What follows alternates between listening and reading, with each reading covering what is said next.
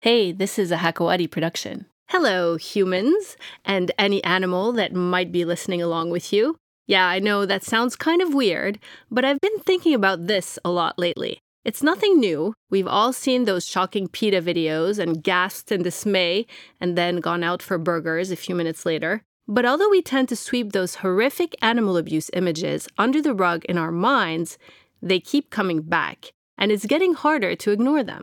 There's an increasing number of people in the world right now, including very smart and high-profile people, who are speaking out about animal rights and also, by default, veganism. Like take, for instance, Prince Khaled bin Al-Walid. He's not only a vegan himself, but he also invests in all kinds of vegan and so-called clean meat enterprises through his VC fund, KBW Ventures. So what's this all about? Do we really still need to eat and use animal products to survive and prosper as humans? Or, as we develop new technologies and become smarter, are we evolving into a plant-based period in our history on Earth? Well, while you think about that, be sure you're subscribed to the show so we can catch up again soon.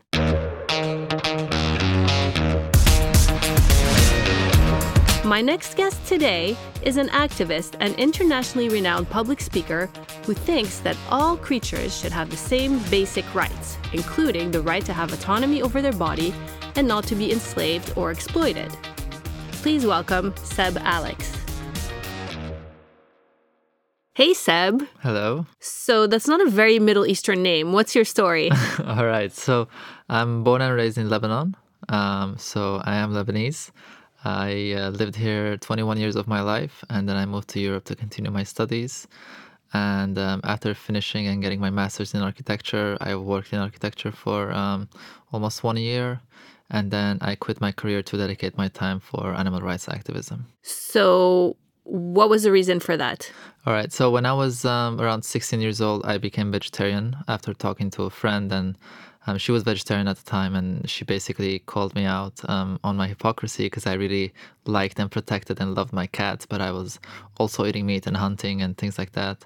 So I was vegetarian because I didn't have a lot of information on veganism, actually any information. And after 8 years of being vegetarian, I watched a documentary called Earthlings, and I learned about speciesism and all the industries that are exploiting animals, and I realized I had no justification. And as a result, I realized that the only logical thing I can do, the next step would be to become vegan.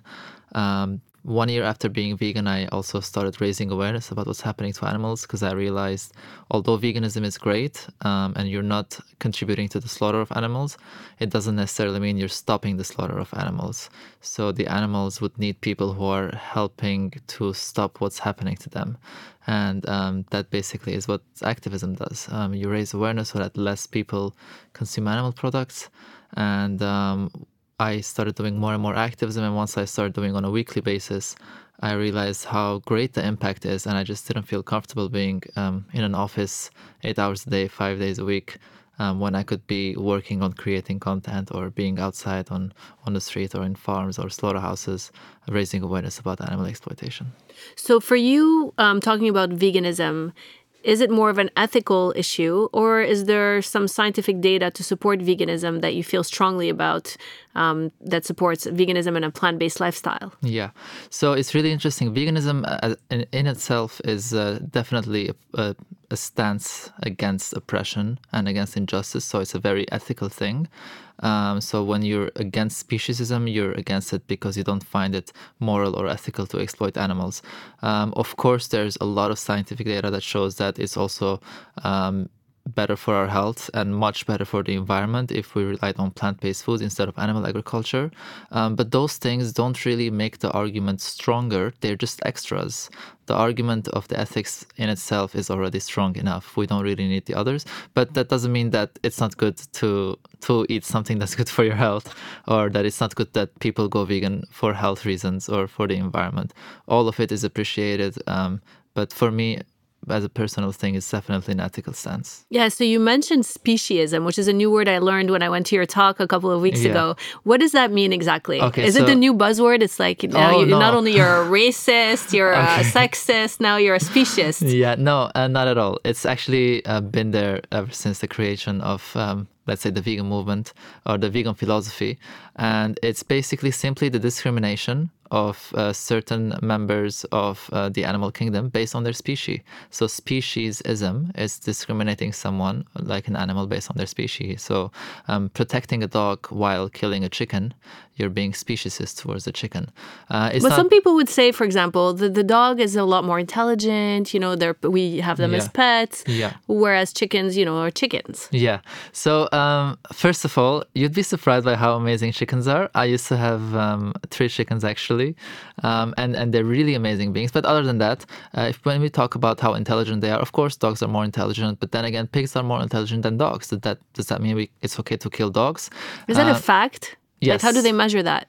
The cognitive abilities and things like that. But most importantly, we have to keep in mind that IQ level or somebody's intelligence is never a factor for us to hurt them. I mean, if you find like a pig is just as smart as a 3-year-old, that doesn't mean you have like a human. That doesn't mean younger humans are okay to exploit or murder. You would never do that, because you understand that just because someone is less smart than you doesn't mean you have to be violent or unjust towards them. Okay, you make a good point.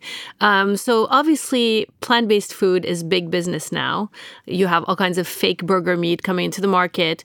What about clean meat? I mentioned at the top of the show in my introduction that there's Prince Khalid bin Al-Walid who's investing heavily into all of this industry, including into meat that's grown in a lab from animal cells. And he's also actually just invested in fish and milk. Milk grown from cells, and not just milk like cow's milk, but human milk. And he's like, his intention is to disrupt the baby formula industry with that. Yeah. So my question is, would you eat a burger that's been grown in a lab, knowing that no animal has been harmed? Actually, it's a really the clean meat market is definitely going to disrupt a lot. And the reason why I said fish is because just yesterday they also invested a lot in a lab or a company that is making the same thing with clean meat but with fish. Personally, I wouldn't eat it. Even if I don't see any immoral or ethical things. It's not something I desire anymore. I don't see the point of eating something that is grown in a lab when I can just eat something that's grown in nature.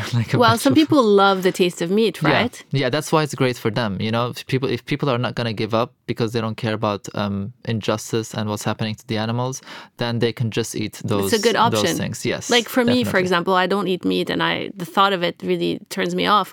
But I'll be honest, if I smell someone making a really good barbecue, it kind of smells good, right? It's like, even and if if you that's hate the meat. case and that was not harming any animal, then that would help a lot. Okay. Despite the fact that it's been shown that it's that animal products are not beneficial to our health, and that they cause a bunch of diseases and everything else. Yeah. So some people also believe that as humans, based on the structure of our teeth and the chemicals and tissues in our body, we're designed to digest animal products, and that we were basically put on this earth, that we have the right to eat animals, that there's a cycle in nature, that we have the right to use that energy or use animals as a source of energy. Yeah. How do you answer those people? So it's important to say that we came up with the idea that there's this cycle that we can do this to animals, the same way that people in the past have come up with a cycle that some humans are here to serve other humans, unfortunately, like slavery and things like that. When it comes to our body and like just physiologically speaking, let's start in our mouth. Our enzymes our saliva is the carbohydrate digestive system. We start the digestion in our mouth. That's also why most of our teeth are flat and short. We are actually only herbivores. I mean, there's no video now. If someone's listening to this, open your mouth and shake it side to side. If you can do that, you're not a carnivore or an omnivore. Only herbivores can do that. And the reason you can do that is so that you can chew and grind all the plants in your mouth, because that's when you start digestion, once you start eating. And that's something only herbivores can do. When you go back actually down after you swallow inside your body, you have to look at the length of our intestines. Omnivores and carnivores, their intestines are 3 to 6 times the size of their torso. Herbivores are 6 to 12 times, and the intestines of the herbivores in the animal kingdom are 6 to 12 times the size of their torso, and humans fall in that category as well. So if anything, we definitely do fall in the category of herbivores and frugivores.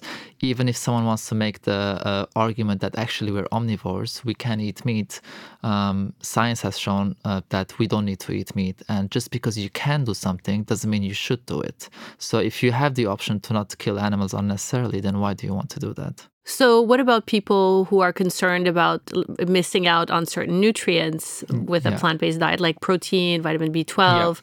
Yeah. I mean, they make a point, and most doctors still today, if you go and tell them you're vegan, they want to test your blood. They're concerned and worried. Yeah. Should they be? Is this a real concern? So what I would say is definitely don't go vegan out of nowhere. Do your research, see how it is, see how what food contains what nutrients. When it comes to vegans, science has shown that vegans have between 4 to 5 different types of deficiencies, but when it comes to non-vegans, it's 7 to 8. So when it comes to nutrition intake, we're definitely vegans have a better nutrition intake. The ones that people should worry about, not even worry, but just be careful with it. Vitamin B12 is something that you should supplement, but science and the nutrition committees are also saying you should supplement whether you're a vegan or not, because up to 70% of the world population has some type of B12 deficiency. Isn't that something that you make in your gut? Yeah, so our body produces B12, but not always the amount that it needs. So I also recommend for people, if they have the opportunity, to do blood tests, see how your body is doing, and based on that start supplementing if you need it. But B12 deficiency could be actually extremely dangerous because it's for the nervous system. So I ask everyone to take it seriously, again, whether they're vegan or not. What happens when you're deficient in B12? It's very difficult to reverse it, and it's a very important vitamin for the nervous system, so it can have a massive impact on your body. I don't know the details of how it starts affecting you, but I've done the research, and all doctors say definitely don't wait until it's too late, because then it could be extremely dangerous. And B12 supplements, like whether it's pills that you can just take, or they come in liquid forms as well, are extremely cheap. So for example, if you're gonna buy the pills, B12, it's like you can get 90 for $6 or $7.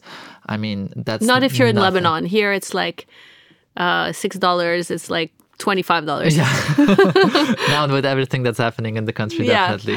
But even then, I would still say, if you're not going to invest on your health, where are you going to invest, Yeah, of course. That's certainly not a reason. So tell me what you would eat in a typical day. I usually start my day with a vegan milkshake. So I put oats and a lot of bananas and berries, and sometimes spinach or kale. It doesn't really change the taste. Peanut butter in a blender, blend it all up, and then have some granola with it. I have quite a big breakfast usually, and then for lunch it really depends where I am and what I'm doing.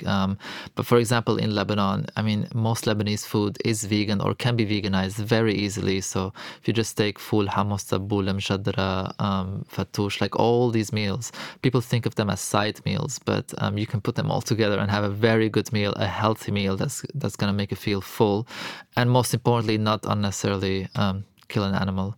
So that's that. And for dinner, I either just have leftover from lunch if I've made a big lunch, or just have quick fruits or something like that.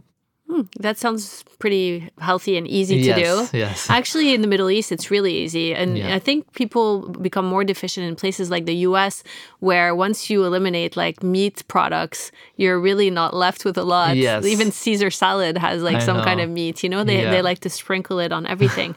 and so it's actually much easier than people think here. So also related to the region. I know there's a group called Anonymous for the Voiceless yes. that was protesting recently in Beirut, and they were kind of called out by religious groups that they were saying that Islam does not.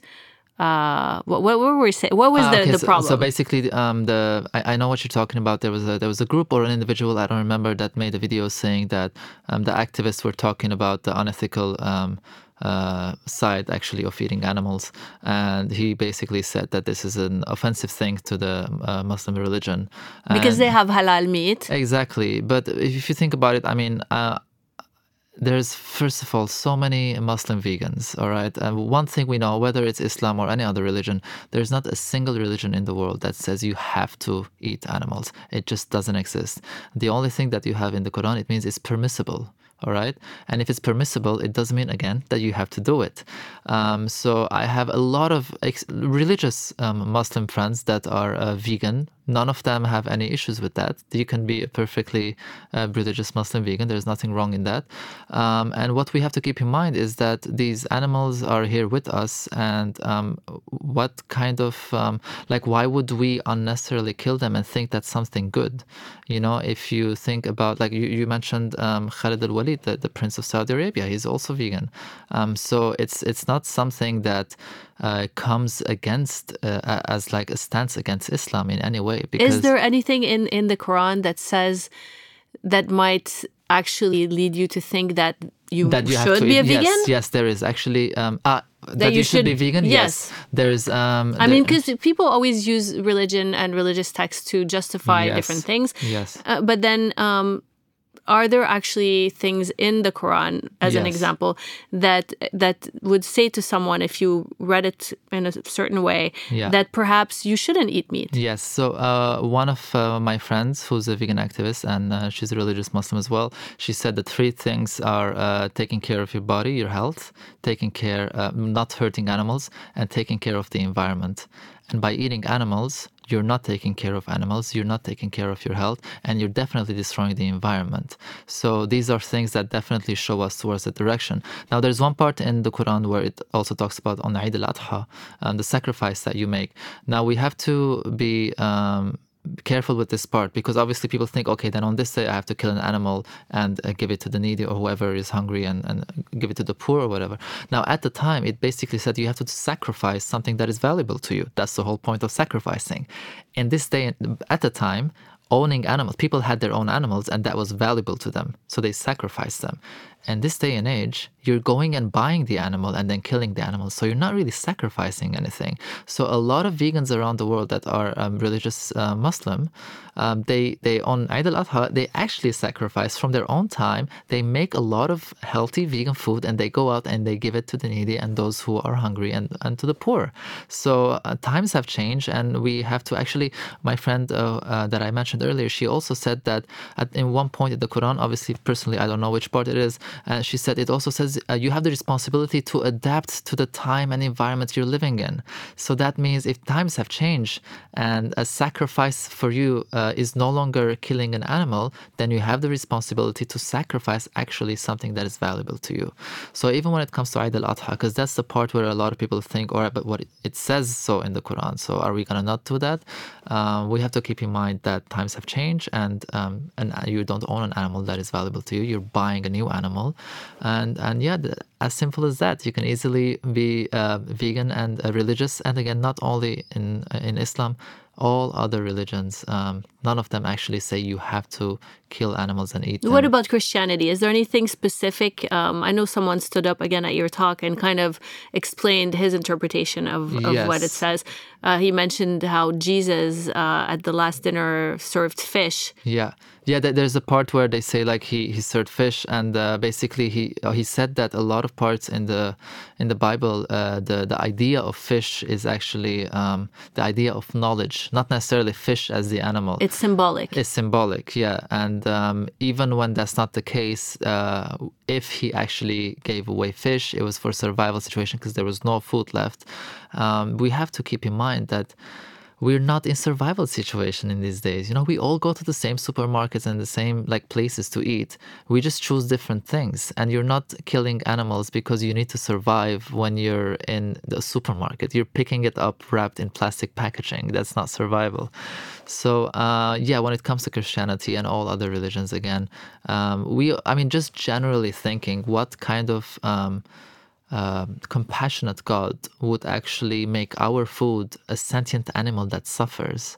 A God, like a compassionate and loving God, wouldn't create our food to be an animal that suffers when we have to eat, I mean, when you showed some videos during your talk, and I've seen these videos repeatedly. I'm sure you can recommend some places where people can watch them. Yeah. There's a lot of videos that have surfaced from inside factories and slaughterhouses around the world. And what you see is really disturbing. And a lot of people that are not vegan really just turn away and they're like, I don't want to watch this. Yeah. It's kind of an interesting reaction. Yeah, of course. Why do they react like that? Because once they see that, they realize that it doesn't align with what they believe in. And if it doesn't align with what they believe in, then they shouldn't be paying for that. But I think they also see it as propaganda for some reason. They would say, well, they're just showing that so that they want to get their point of view across. Yeah. Well, that's not wrong. Right. The thing is, animals are so commodified, they're so objectified that we don't even think about them as sentient beings who want to be alive, We just go in there and buy a packaging, or we buy shoes, but it's actually the skin of another animal. Animals have become sandwiches and fashion accessories and things like that. So showing these videos is putting back the personhood of animals in people's minds. Like, I want people to see the slaughter and realize, wow, that's an animal that is being killed when there's no need to kill them. And you see how these animals are fighting back because they don't want to be hurt or be killed. So yeah, we do have to show that. It's not propaganda though, because if you think about it, if you can't even look, like if it's not even good for your eyes, how is it good for your body? And if you can't even look at it, then why do you want to pay for it? If someone told me like, hey, I'm going to show you how this bottle is made because you paid for it, why would I go like, oh my God, no, I don't want to see it? It obviously means... Well, you might just not be interested. Some people are just not interested. Yeah, but making a bottle, like, yeah, maybe it's not like a big interest thing, but a bottle isn't a sentient being. Like the plastic isn't a sentient being. But these animals, whether or not we're interested, they're suffering unnecessarily. And that's just not justified, Some people think, and personally, I used to think the same thing, that veganism is about compassion, it's about loving animals. It's not at all about compassion. It's about justice. You don't have to love someone to not kill them. If I'm walking down the street and I see someone I don't even know being hurt, I don't have to love them to wish that they don't get hurt. It's enough for me to see that they're unnecessarily being attacked for me to realize, okay, this is wrong. This has to stop. So it's not about interest. It's not about compassion. It's simply a justice thing. It's not right, and it should stop. Well, you make a good point, a lot of good points. And you talk a lot about how times have changed. Do you think that this is a part of evolution of man, that we're in this era where so many people are talking about this and kind of realizing that we no longer need meat or animal products, and we've developed all these technologies to create materials that are not animal-based. Do you see this as evolution? I definitely see it an advancement. As evolution, I don't know, because if you think about all the things we've done in the past, all the horrible things, I wouldn't consider all of them a part of evolution. So just because there's a change, I'm not sure if it could be categorized as evolution. Maybe mentally speaking, to realize that hurting even an animal that is so like the most different to us, like a fish, is unethical and wrong, then yeah, there's some kind of mental and emotional evolution. I mean, maybe in that way, definitely. But I mean, as a species, as humans, if we just continue exploiting animals and funding this animal agriculture industry with the amount of animals that it kills, 84,000 animals per second, and the amount of deforestation and species extinction and the greenhouse gas emissions that it's putting out there, it's literally like the world going vegan is also a survival thing for humans. It's not only obviously for our health it's great, and for the animals it's the most important thing, but also for our survival. So if you look at evolution, a lot of animals do some changes to survive, in that sense, it's definitely a type of evolution. That's a super interesting perspective. Yeah. But let's talk about fish Mm-hmm. and the dairy industry. Yeah. Because even you said you were vegetarian for 8 years, Yes. and then finally you realized that you didn't want to eat fish or dairy products anymore. A lot of people don't think of those things as the same as animals or animal abuse. When Yeah. you have a piece of cheese, it's like, great, we Yeah. took a little bit of milk from the cow or the sheep. Yeah. What can you say about that? All right. So again, I went vegetarian because I saw footage of slaughterhouses and farms, but I didn't necessarily understand two things. One is the process of how these products are made. Two is the philosophy of not exploiting animals for unnecessary reasons. I thought that we have to eat animal products. I thought that I need milk for calcium. I thought I need eggs for protein. So I never wondered if that's unethical, because if you need it, then it's justified. It's necessary. When it comes to the dairy industry, basically, the dairy industry is one of the main reasons I went vegan, because I was wondering, I was in Abu Dhabi at the time, and I was wondering, how come as a grown-up adult, like a human being, I'm drinking the breast milk of the mother of another animal? It doesn't really necessarily make any weird. sense. Yeah, it's very weird. Like, I wouldn't even drink human breast milk. Why am I drinking cow breast milk? And I thought veganism used to be this like dietary issue that some people have to take. And so I went online and I wrote, why don't vegans drink milk? And I found the documentary I mentioned, Earthlings. And basically the way the dairy industry works, and again, you can bring the best examples with the least amount of physical harm caused. It's still going to be exploitation, unnecessary exploitation. But let's talk about how the dairy industry functions. First, what they have to do is bring a bull and anally electrocute the bull, which results in ejaculation. They collect the semen and sell it to dairy farms. In the dairy farms, they shove their arms inside the cow, and then with a metal, they also get the cow pregnant by inserting the semen inside. The cow, after around 9 months, gives birth just like a human being. And that's when the cow starts producing milk. Cows don't produce milk for the sake of producing milk. They're not just like machines that for no reason make milk. They make milk for the same reason every single other mammal makes milk, when they have a baby, when they give birth. So when they give birth, if the baby calf is a boy, taken away immediately or after a day or two, and then sent to slaughter because he is useless and he will never create milk, and his flesh is sold as veal. And then if the calf is female, again taken away, not slaughtered, kept on the farm until she's 2 years old, and then she will start having the same cycle as her mother of forced impregnation and then being milk. So the mother, they start milking her until she stops producing milk. By the way, when they take the babies away from the mother, they have the same reaction as like emotional reaction as humans and other animals have when their babies are taken away from them. So obviously it's very stressful for the cow to have the baby taken away. You mean you see the cow when the baby's taken away, like they fight for it. Oh, really? They fight. Like I've seen videos of cows protecting their calf from being taken away and headbutting the farmer in the chest and doing everything she can because it's her baby, you know? Yeah. So they start milking her until she stops producing milk, and then it's the same thing all over again, get her pregnant. After 5 years of this evil cycle, the cow just drops out of exhaustion, more or less 5 years. They're called the downers. It's because of emotional and physical exhaustion. And that's when the same cow is sent to the slaughterhouse for her flesh. And that's where around 50% of meat that people eat come from. So the dairy industry is the meat industry. And if you are vegetarian, just the same I was, you are paying for just as much, if not more, suffering as anyone eating meat.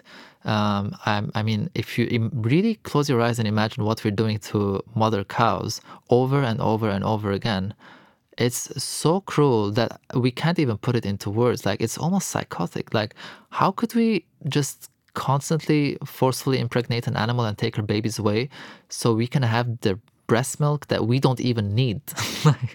It's really bad, because then you go in the supermarket and you're gonna buy some cheese, and you see this beautiful face of a cow smiling, and then they have the audacity to say that the milk or the cheese comes from happy cows, which I used to buy. I used to pay €1 or 2 extra and feel good that I'm buying happy cow milk.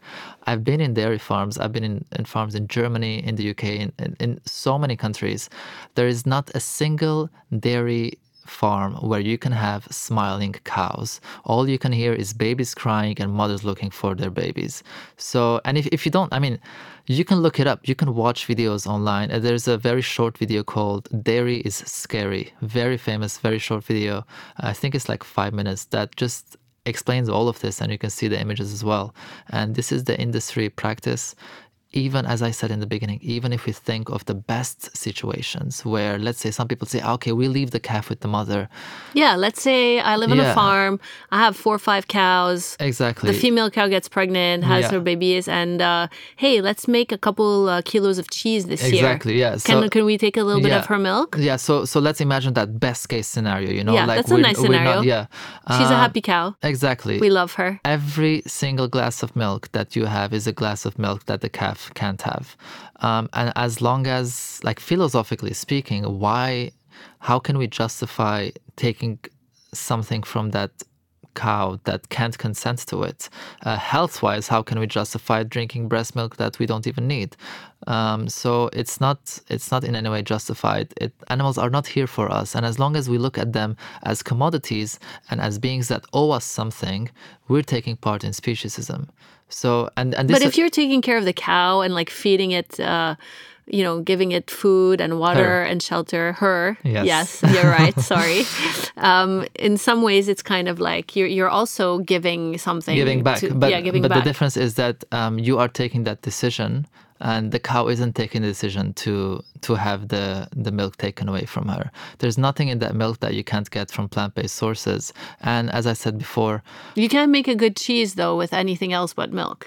Well, I would listen. I've had some pretty good vegan cheese, and the thing is, if you're going to talk about taste and pleasure, we can't really justify our actions based on pleasure. There's so many things that people do in society that are horrible, and they can try to justify with pleasure, but we would never accept that, from the worst types of crimes to rape and all these things.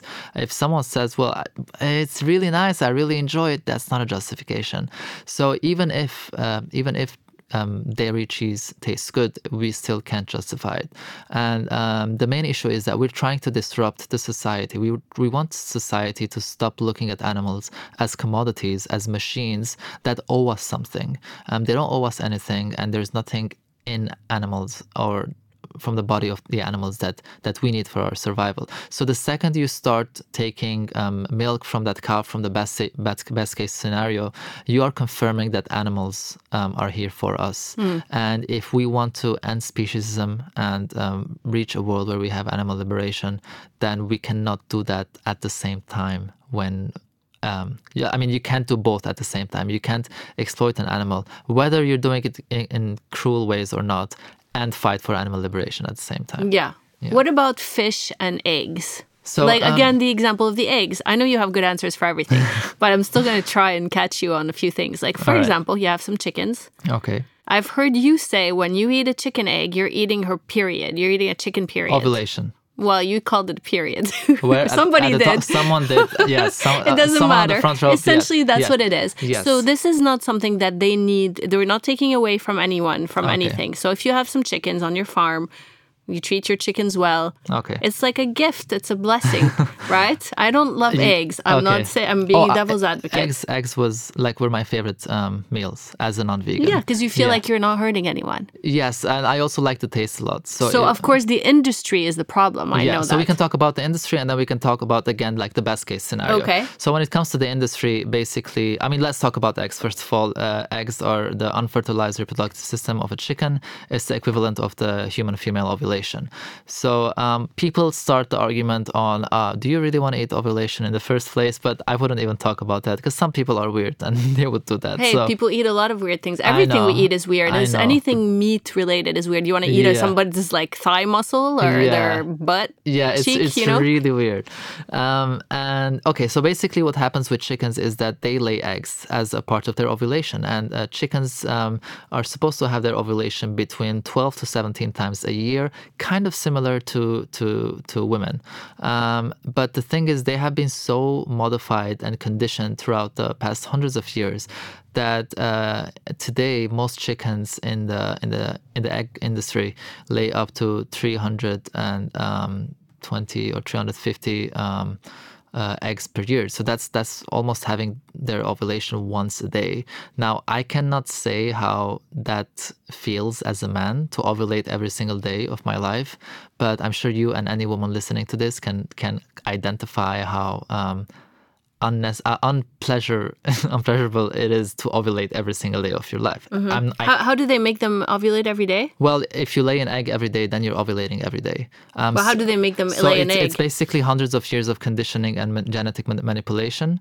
So one of the things that they can do is they keep the lights on the whole time, which makes the chickens extremely nervous and anxious, and that also results. It's also in the food that they give them, and also the type of breeding that they've done in different chickens to make sure that you keep on getting the ones that lay the most eggs. So you do that over a span of hundreds of years. You're going to get not even hundreds of years, like just in the past decades, you're going to get those types of chickens that unfortunately, instead of laying 12 to 17 eggs per year, having their ovulation 12 to 17 times, they're having it more than 300 times.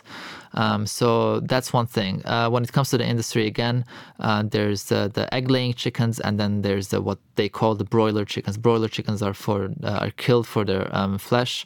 Egg-laying, they basically lay the eggs, and then when they're too tired or exhausted, they also are killed.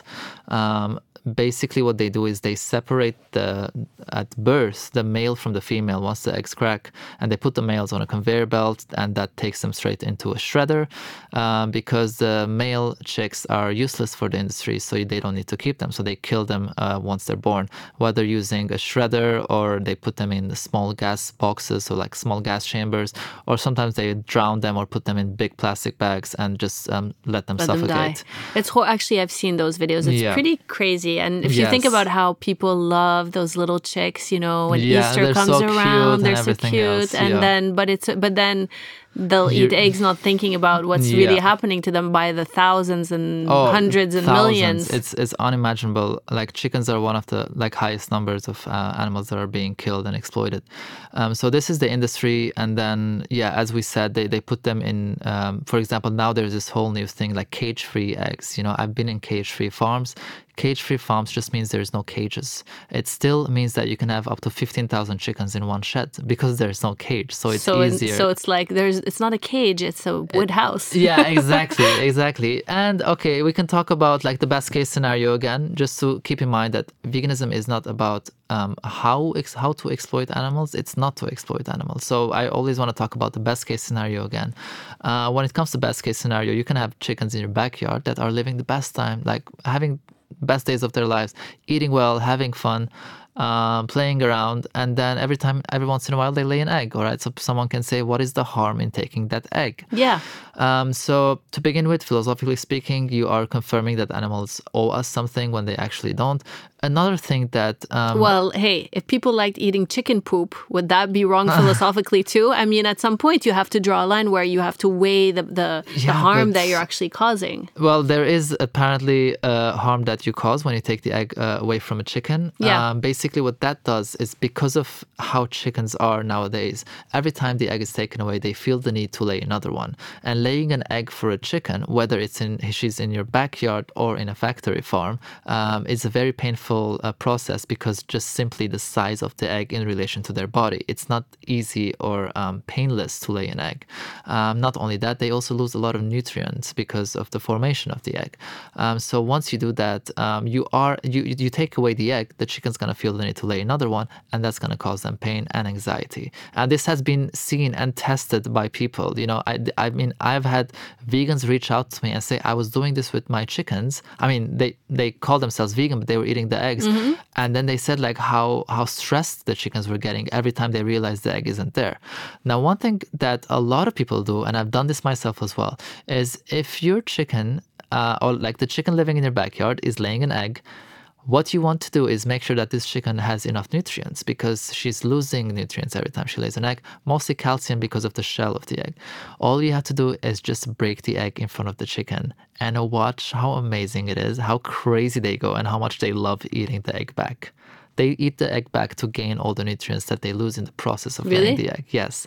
You can watch videos of this on YouTube. There's so many places that do it. I've been in animal sanctuaries, Interesting. They have all these eggs and you just break it for the chickens. Can they just crack it with their beak?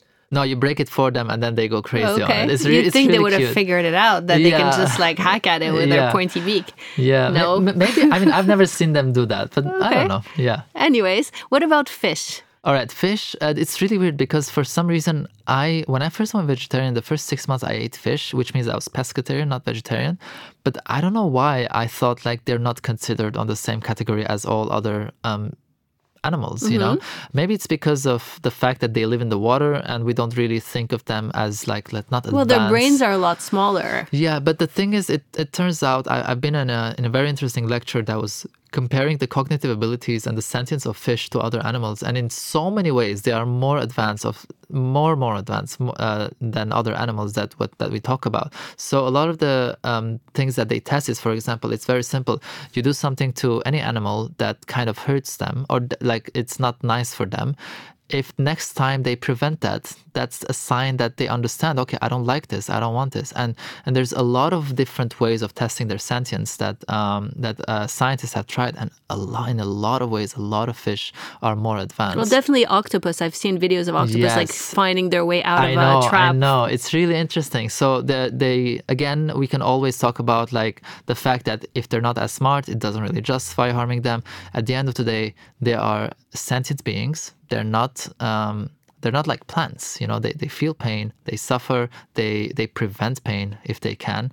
And what really freaked me out was watching a video of how they pile them up into these big vats and their eyes bulge out and they're like suffocated by the piles of fish that come on top of them. It's kind of sad to look at. Of course. I mean, but when you look at like tiny little sardines, you wonder if really how conscious they are of everything that's happening, for example. Well, science shows that they are. I think, if I'm not mistaken, it was the University of Harvard. They signed the animal sentience paper that's actually confirmed that all animals are sentient and they are aware of their surrounding and their experience, their personal experience. So no matter how different they can be to us, you know, maybe they feel less, you know, maybe they're less sentient than us, but they are still sentient animals who are experiencing their own lives and they want to prevent any type of suffering. Now, how could we justify causing any type of harm to them when we don't have the need to do so? Taking a fish out of the ocean is like basically, whether it's done in an industrial way or just one person fishing by themselves, you can imagine yourself maybe being tied by your mouth like a hook in your lip, and then just being pulled out of the atmosphere. Like the pressure that you would feel in that change of, the pain that you would feel in that change of pressure, you know, it's horrible. And maybe someone one day will create a less horrible way of killing them, but you're still unnecessarily killing them. So it's never really about how bad we're treating them. It's the fact that we keep on looking at animals as commodities or resources for us when we actually have no reason or justification to do so. So apparently, like mollusks and these kinds of sea creatures, some scientists think they should be reclassified as plant life because they have not been proven to be sentient. Have you heard anything about this? This is actually a huge subject in the scientific community, because the thing is, they're definitely not as advanced as other animals. Definitely not. A lot of scientists are talking whether or not they can be considered sentient. What they did find out actually that we can't deny is that they have a macronervous system, and if they do that, usually that's a sign of sentience.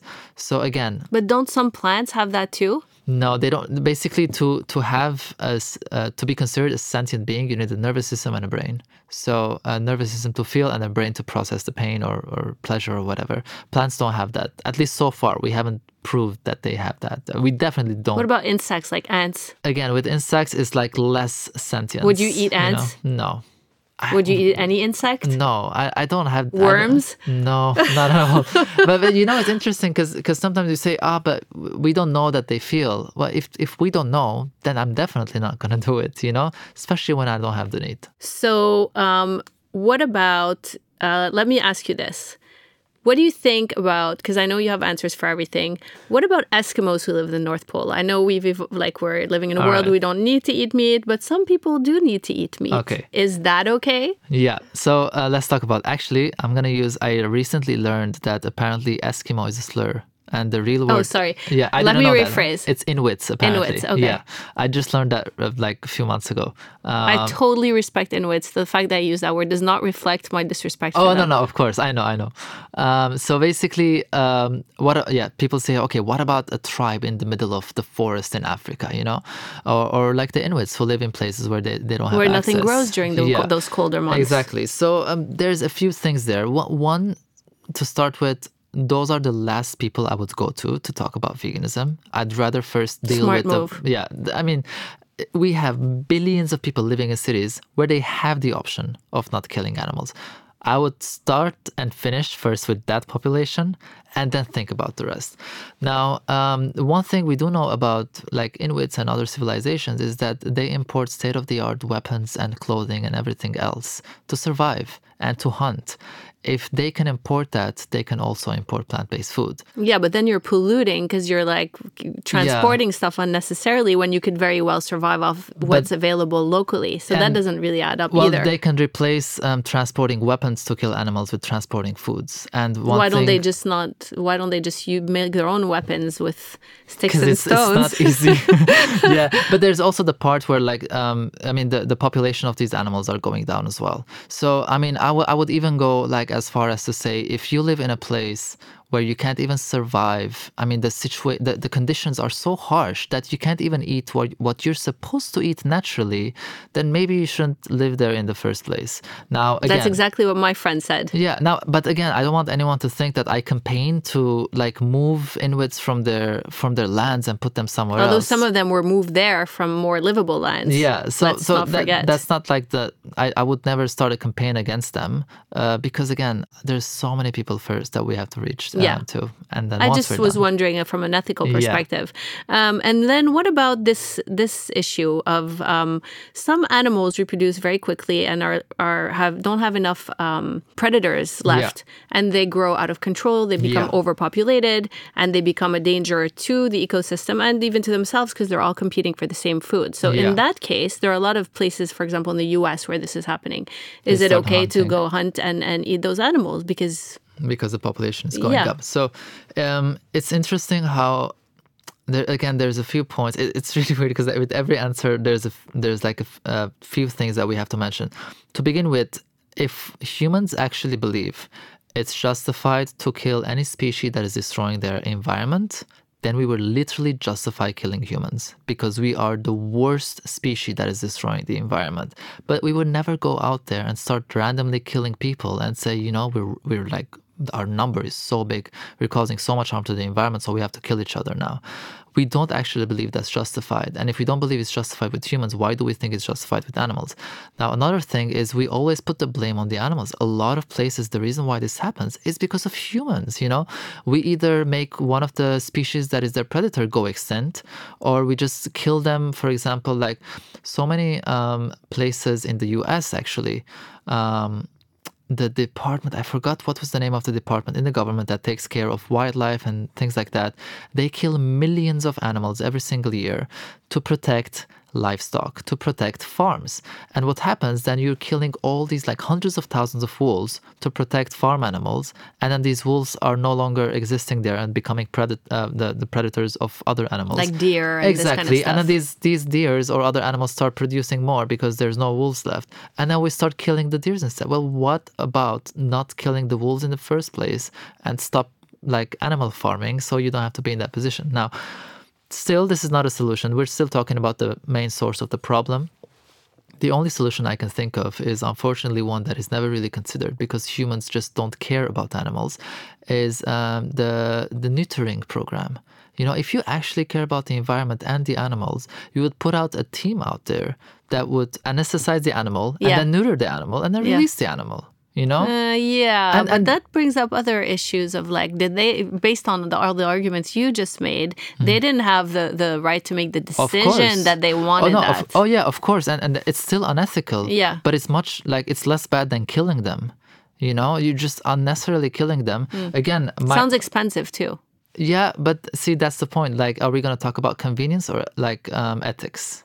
Yeah. So if governments don't care about ethics, they're just going to do the easiest thing. What is that? Give permits for people to go hunting and killing these animals. Instead of, first of all, again, my real solutions would be take responsibility, stop killing wildlife to protect animal farming, stop animal farming, and then you wouldn't have to deal with these things. If you're already so late, then you're going to have to do what is best for them. The same way we would neuter like dogs and cats, because the shelters are full. I don't like the fact that people do that, but I'd rather that they get neutered than shelters keep on euthanizing animals, you know? So unfortunately, if we have already messed up so bad, and that is the only solution, as you said, it doesn't go along my other points because it's not ethical. The animal isn't consenting to it. Unfortunately, if that's the only thing we're left with, we would have to be doing that. Well, you make a lot of really great points and a very compelling case for our fellow creatures on this planet. You've really convinced me on quite a few things, and I'm sure you've convinced other people as well, especially as you go around the world talking about these things. But thank you so much for being here. Thank you so much for having me. If you'd like to know more about veganism and animal rights, and you'd like to get up close and personal with the animals we're talking about, check out Seb Alex on Instagram. And while you're there, check us out too, hakawari.fm and the Nadia Michelle. And be sure to subscribe on your way out. Peace.